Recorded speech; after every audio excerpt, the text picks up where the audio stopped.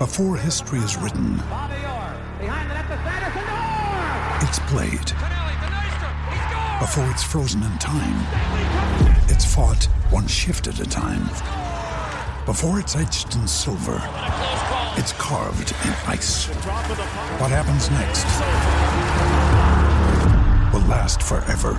The Stanley Cup Final on ABC and ESPN Plus begins Saturday. I think we just got to be 60 minutes more. I think we've been right in it for a lot of games, even against Tampa.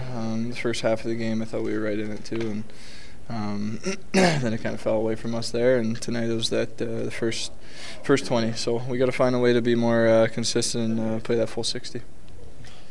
Jumping in late here, but that second period, you really, for lack of a better term, owned it, but only had the one goal. Was that kind of the period where maybe with a little luck it might have been 4-3 or maybe even tied? Yeah, I think the second period it would have been huge if we got a couple more there. We were pushing. I thought we really dominated the second period, but we just couldn't find more than the one. So it's frustrating that we fell behind the 8 ball so much there, but we got to move on and make sure that we play a full 60 the next night. You guys have played without 2 top 4 defensemen for quite a while now. How have you found that has changed the complexion of this team? Well, I mean, when you miss pieces anywhere, it's you feel the effect. But I mean, it's no individual's faults in here. I mean, we just got to play as a team for full 60 every night.